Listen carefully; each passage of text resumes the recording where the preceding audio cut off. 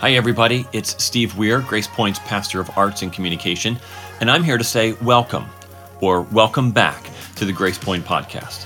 At the end of this episode, please take a moment to subscribe to our podcast via iTunes or on our YouTube channel. Feel free to check out our website for all the latest information about everything going on here at Grace Point. But most importantly, I hope the following presentation inspires you to take your next step toward becoming a fully committed follower of Jesus Christ. Enjoy. We all long for leaders who can help us thrive. My daughter, Jessica, is a teacher in Lancaster County, and she's in a middle school. She has a privilege of serving on a search team right now for one of their vice principals. And so she's had the experience of reading through resumes and then sitting through interviews with people. And she said, she's kind of keeping us updated on this. And she said, some of the interviewers, it's like, I could see a possibility there. One of them, though, she said, came through. And when they left the interview room, the whole team looked at each other and they were like, no. Like, no. Like, we don't even need to talk about this. So, some of you probably few of us have had the opportunity to choose someone that we work for. And in fact, probably many of us have worked for somebody along the way. Hopefully you're not working for them right now, where you're like, how in the world did this person get into this position, right?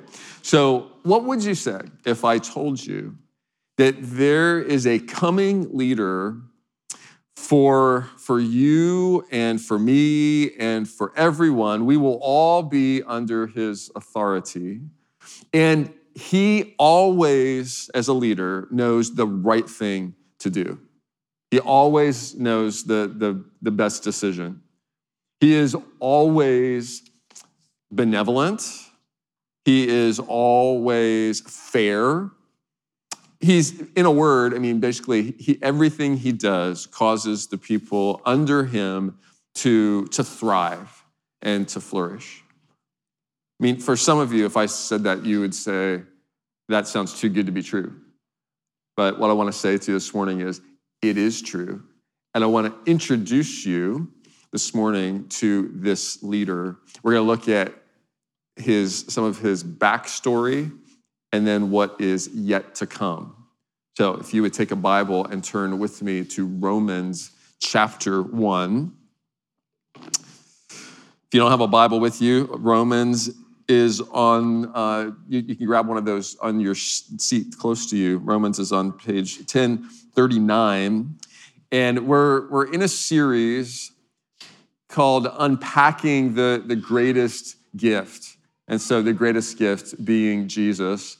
But sometimes when you unpack a gift, you're surprised, right? Sometimes you kind of know what's in there, but sometimes you unpack it and you're like, I have no idea, or wow, I didn't see that coming. So we're looking at some of the surprises around unpacking the gift of Jesus. Last week, we saw the fact that God's good news is not new. In fact, it was prophesied and promised beforehand, centuries ahead of time. And then God kept his promises in the coming of Jesus. And so that gives us confidence in the God who makes promises, that the promises, because of the promises he's kept, that he's made long ago, any promises that he has outstanding still, we know we can trust because he is a promise keeper. Today, we're going to look at some of the surprises around the kingship of Jesus. And so we're going to look at Romans 1, the first few verses. I want us to read this differently, though. I had you turn to it because I like to always have you have the scripture in front of you. But we're going to put this on the screen, and I want us to read it together on the screen. And we have it in a different format here. There are a number of scholars that recognize in these first 4 verses of Romans the embryo of a creed. And so some of you come from liturgical churches where you read perhaps the Apostles' Creed or the Nicene Creed. Those creeds developed over a period of time, and we actually see the embryos, the seeds of several creeds. I should say we see the seeds of creeds in several passages in the New Testament, and this is one of them. And so I want us to just read together, as often happens with reading a creed. And we will start with that little intro, but then those verses that are set apart there at the bottom are kind of the core of the idea of the creed. And just look for a short story about Jesus. So, starting at the beginning, together, let's go.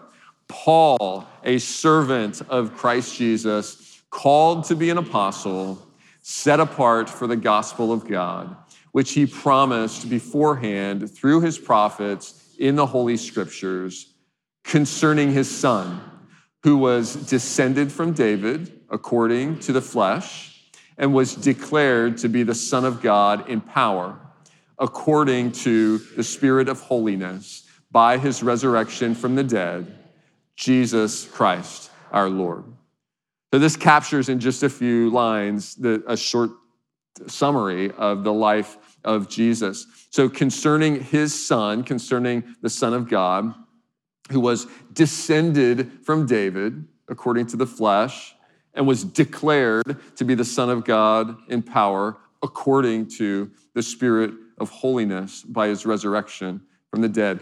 Concerning his Son makes it very clear from the beginning here that we're talking about the Son of God. Okay, if we back up there into that intro, the gospel of God, and then there's a phrase here, which he promised beforehand through his prophets in the Holy Scriptures. That's what we looked at last week. Then concerning his Son, the gospel of God concerning his Son. So before we say anything else about Jesus, we say that he is the Son of God. And so it's really important that we understand that Jesus' existence did not begin when he was born in Bethlehem. So John, the gospel writer in John chapter 1 says, the Word, in the beginning was the Word, and the Word was with God, and the Word was God.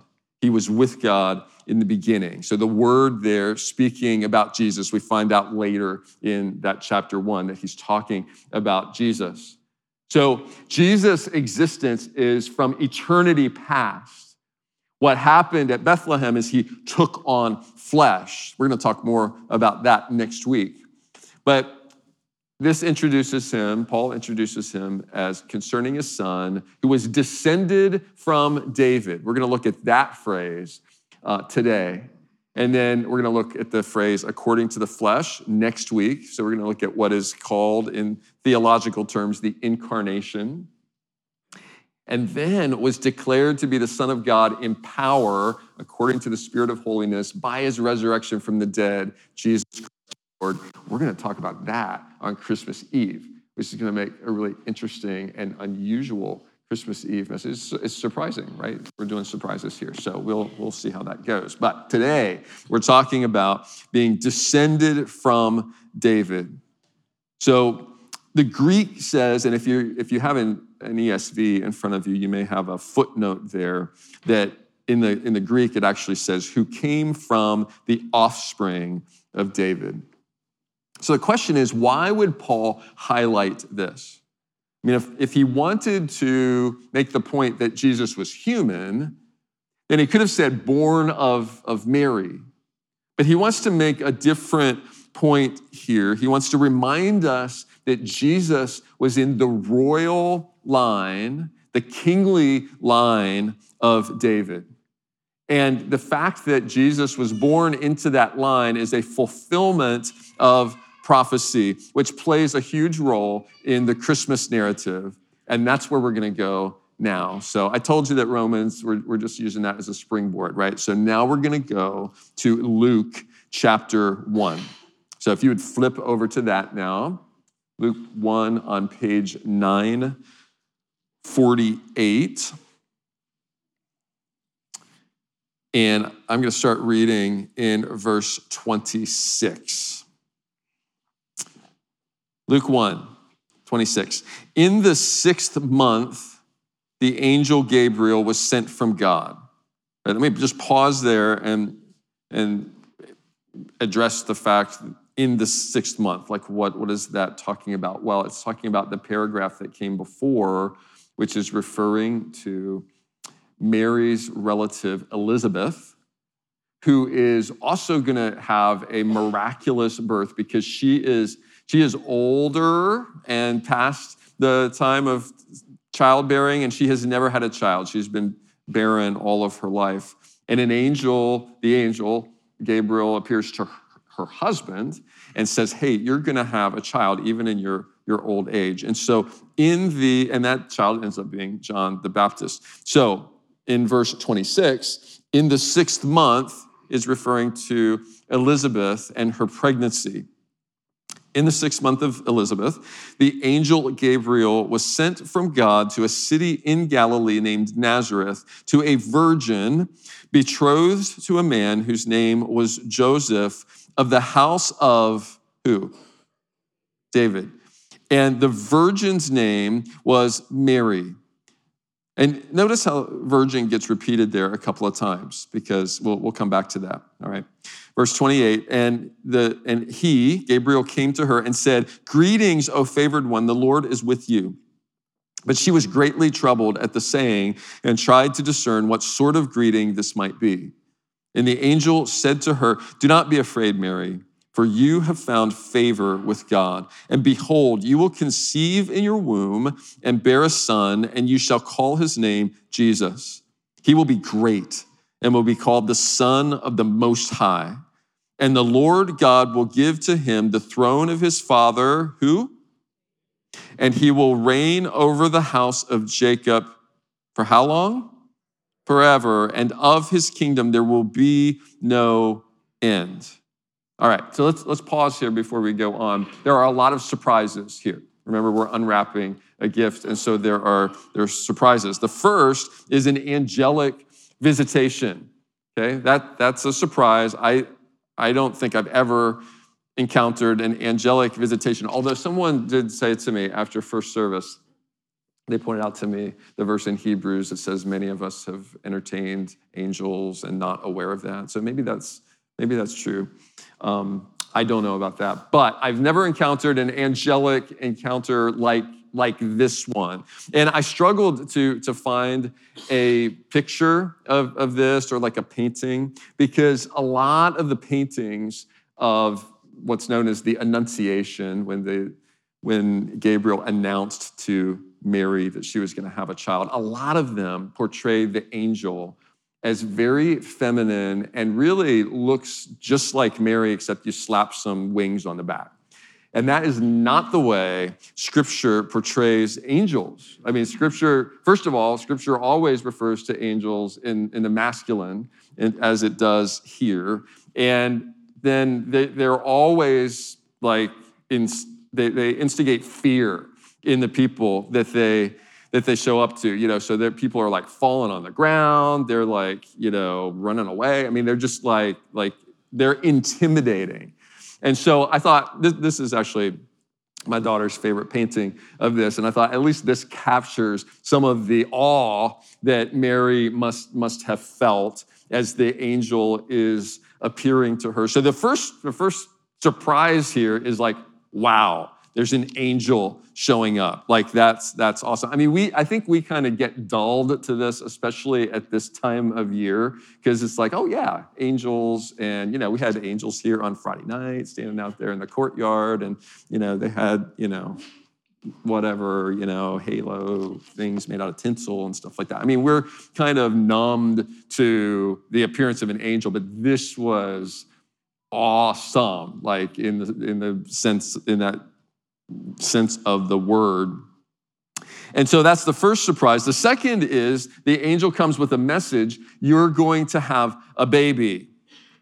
And so we've already seen, like it was made very clear by Luke, that this is a virgin. She is a virgin. She has not been with a man. She's engaged. She's committed to a man. She's betrothed to a man, but she's not been with him. And so she she's like, how is this going to happen? That's what she asked as we read on in verse 34. Mary said to the angel, how will this be since I'm a virgin? And the angel answered her, the Holy Spirit will come upon you, and the power of the Most High will overshadow you.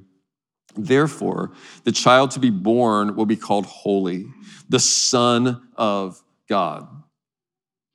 All right, so the surprises are kind of building now. I mean, we've got an angel saying, you're going to have a baby. And thirdly, it's not just like any kind of ordinary baby in any sense of the word. This is going to be the Son of God. Like, I'm thinking if I'm married at this point, all my circuits are being blown. And I'm just like, I don't even understand, cannot grasp what is going on here. There's another surprise in here that I think we sometimes read past because of the enormity of the surprises that we've talked about. But Mary would not have missed the significance of this. And let's go back to verse 32. The first part of it we talked about. He will be great, will be called the Son of the Most High. But the second part here is the Lord God will give to him the throne of his father David, and he will reign over the house of Jacob forever, and of his kingdom there will be no end. What's happening here is that God, through the angel Gabriel, is announcing the reestablishment of the Davidic dynasty. So there has been a 600-year interruption. It's been 600 years for Mary since there's been a king descended from David. And now this angel is showing up and saying, it's about to restart. And it's going to start with this baby that you are going to carry. So the Davidic dynasty, the King David as a king is huge to this day in the psyche of Jewish people as the greatest king they have ever had. And so for Mary, huge in her psyche. David's kingship began around 1000 BC. And from that time, there were kings that were his son, his grandson, his great-grandson, on and on and on, down until 586 BC. Some of the kings were good. Some of the kings, we would say, people could thrive under because they were submitting themselves to God. They were God-fearing kings, and so they were doing what God wanted, and so they led in a way that allowed their people to thrive. Other kings, not. They were evil. They were worshiping idols. They were selfish. They were ignoring their people, and so you had this mixed mash of all of these kings until you get to 586 BC, and that is when God said, "Enough is enough. I've warned you over and over." He sent prophets to warn them, and he said, "That's it. Time's up." And so now you're going into exile to Babylon. And so the dynasty ended. There were no more kings. And so it's been 600 years, and now this angel shows up and says, now it's time to resume. And it's going to resume with this baby that you're going to carry. So for Mary, this was a surprise, but it wasn't a surprise. I mean, it had to be a surprise that it was happening to her, because I'm sure she never imagined that. But it wasn't a surprise in the sense that this was expected because it had been prophesied. And so I wanted to share some prophecies with you to show you that there are a lot of them related to David. So we're not going to look at all of them. I'm restraining myself to 3. Okay, so the first one was a prophecy directly to David in 2 Samuel chapter 7. This was the first. So this is to David. David, when your days are fulfilled and you lie down with your fathers, I will raise up your offspring after you, who shall come from your body, and I will establish his kingdom.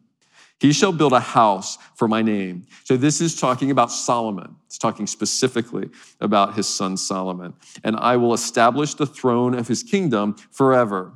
I will be to him a father, and he will be to me a son. When he commits iniquity, I will discipline him with the rod of men, with the stripes of the sons of men, but my steadfast love will not depart from him as I took it from Saul, whom I put away from before you. And your house and your kingdom shall be made sure, what's the word? Forever before me. Your throne shall be established. How long? Forever. All right. So this is the promise made to David that your dynasty will go on forever. So the early part of these verses is talking specifically about Solomon, but the end of it is saying this: your throne is going to go on. It's not going to end. Jesus came to be king for always. Jesus didn't come just to be a temporary king. He came to be king forever. So under Jesus' rule, there will be no election cycles anymore. Can I get an amen to that? Okay. There will be no more succession plans. We will not want them. We will not want someone else to be on the throne because he will rule in such a way that we will thrive and we will say, why would we want anyone else? We see that in the second prophecy from Isaiah, which we sang here just a little bit ago. We're going to see the forever idea and also the character of his leadership. So pretty familiar passage for this time of year. Isaiah 9. For to us a child is born, to us a son is given, and the government, there it is, he's going to be a leader. The government shall be upon his shoulder, and his name shall be called Wonderful Counselor, Mighty God, Everlasting Father, Prince of Peace. Of the increase of his government and of peace, there will be no end on the throne of David and over his kingdom, to establish it and to uphold it with justice and with righteousness from this time forth. And how long? Forevermore. The zeal of the Lord of hosts will do this. So he will lead a kingdom characterized by peace, or we could say shalom. So today we lit the candle of peace, and shalom, the Hebrew word shalom, means much more than the absence of conflict. It means the presence of wholeness, the presence of health, the presence of abundance, everything that is needed, the presence of thriving, we could say. So he will be the Prince of Shalom, and Shalom, where is it? Of his government, the increase of his government, and of shalom, there will be no end. He will be full of justice, full of righteousness. And how long will that go on? Forever. Jesus came to be king for always. And I love to point it out every time we look at this passage, and of the increase, the second paragraph there, of the increase of his government and of peace, there will be no end. So of the increase, his government will continue to increase and take over everything. And we will, this is the one time, I think, when we will rejoice and say, bring it, like let it increase, because it's going to be so good. And we're going to thrive under his kingship and his leadership. There's one more prophecy from Daniel. There's many more, but this is the other one that we will look at. This is from Daniel chapter 7. Daniel said, I saw in the night visions, and behold, with the clouds of heaven, there came one like a son of man. Jesus often referred to himself as a son of man. And he came to the Ancient of Days and was presented before him. So the Ancient of Days being God the Father, And so the Son of Man, the Son of God, was presented before him. And to him was given dominion and glory and a kingdom that all peoples, how many peoples? You guys are doing good. We're doing a lot of interaction this morning. That's good. All peoples, nations, and languages should serve him. His dominion is an everlasting dominion which shall not pass away, and his kingdom one that shall not be destroyed. Jesus came to be king over all for always. He came to be king over all. That's what it says here. All peoples, nations, languages will serve him. Over all, he will be king. That includes you, and that includes me. And I want to pause here for a few moments because I think we Americans can struggle with this. What? You mean I'm going to be under a king? You mean I'm going to have to submit myself to the authority of someone else? We struggle with this because it's deep in our psyche to say that we have this idea that we're really the ones in charge. Like our Declaration of Independence says that governments derive their powers by the consent of the governed. Right? So theoretically, at least, when we look at people who are leading, or whatever you call it, in the government and Congress and stuff, when we look at these people, we say, you know what, you're only there because I said you could be there. And ultimately, I don't really have to be under you because I'm the one that put you there. I voted for you. There's this streak of independence. I mean, it's deep. It's in our psyche. I mean, we can't help it. We were born into it. But what Jesus calls us to is very, very different. And the question is, will we come under his rule? Will we obey what he calls us to do? And so I would encourage you to practice kind of changing your mindset with the phrase, you are my king, and I will obey you. Jesus, you are my king, and I will obey you. So since we're interacting this morning, let's just say that together, okay? Jesus, you are my king, and I will obey you. And now we can apply that in all the different areas of our lives. We can apply it in our finances. Jesus, you're my king, and so I'll obey you when you say what to do with my money, whether it's about giving some away, whether it's about saving some for the future, whether it's about not buying something it is that I want, but maybe you don't want for me. Jesus, you're my king. I'll obey whatever direction it is that you give to me. We do this with our impulses and our choices of what we do with our body. It's not our body. When we say, Jesus, you're my king, I will obey you with this body that you have given to me.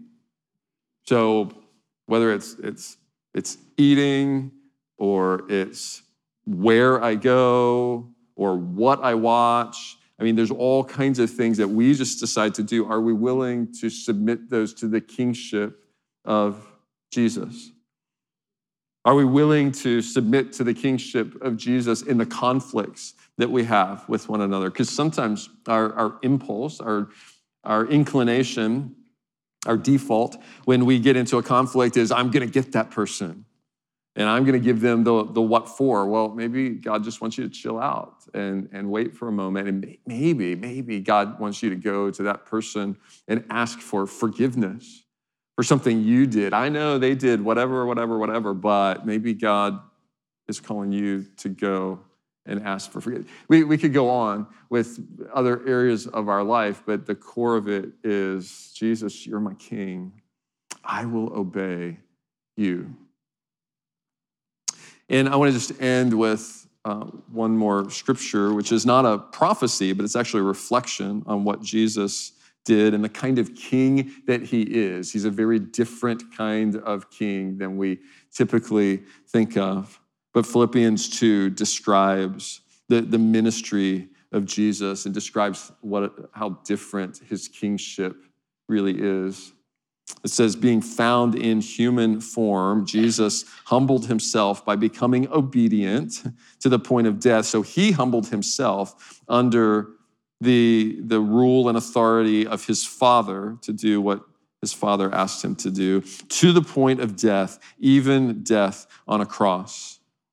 So that's the ultimate in humiliation, but now the ultimate in exaltation follows. Therefore, God has highly exalted him and bestowed on him the name that is above every name, so that at the name of Jesus, every knee should bow. How many knees? Every knee should bow in heaven and on earth and under the earth, and every tongue. How many tongues? Every tongue confess that Jesus Christ is Lord, to the glory of God the Father. The kingship of Jesus established because he was willing to humble himself under God's authority. Whenever I read this, whenever we look at this passage, I like to point out the fact that you can bow now or you can bow later, but you're going to bow someday. So Jesus came to be king over all, including you, for always. If you're going to bow someday, why not bow now? I mean, now is the day to bow so that you can come under the lordship of Jesus, which also means coming under his protection. It doesn't just mean coming under just now you got to obey. I mean, it also means coming under his protection, under his provision. That's what a good, healthy king does, is to provide those things for his people. And so my question to you this morning, if you have never bowed your knee to Jesus, is would you take that step of faith? I know it's a step of faith because you don't know, if you don't know Jesus well already, then you don't know how's he going to handle me. I'm not sure if I want to be under his lordship. Can I just encourage you to just try it out? Just try him, because his lordship is just, benevolent, kind. He is the leader under whom you can truly thrive. So I'd encourage you to use this opportunity this morning. We're going to sing another song here in just a moment. Actually, we're going to re-sing a song that we sang already. But I just want to encourage you, if you have never bowed your knee to Jesus, to just call on him with those words. Jesus, you're my king. I want you to be my king, and I will obey you. I'll trust you enough to obey you. Make this morning that day that you bow. Let's pray. Father, we thank you for the kingship of Jesus. We thank you that you keep your promises, Lord, and that from centuries previous, when you promised to reestablish the Davidic dynasty, Lord, you didn't forget about that. You had a plan for that, and you reestablished it with your very own Son, who will rule in perfect leadership forever, in perfect righteousness, in perfect generosity. Lord, thank you for keeping your promises. Jesus, thank you for being a king who was willing to suffer for your people before you were exalted. And so now we do exalt you, and we lift up your name, because you are worthy of our praise. You are worthy of our trust. You are worthy of our obedience. It's in your name we pray. Amen.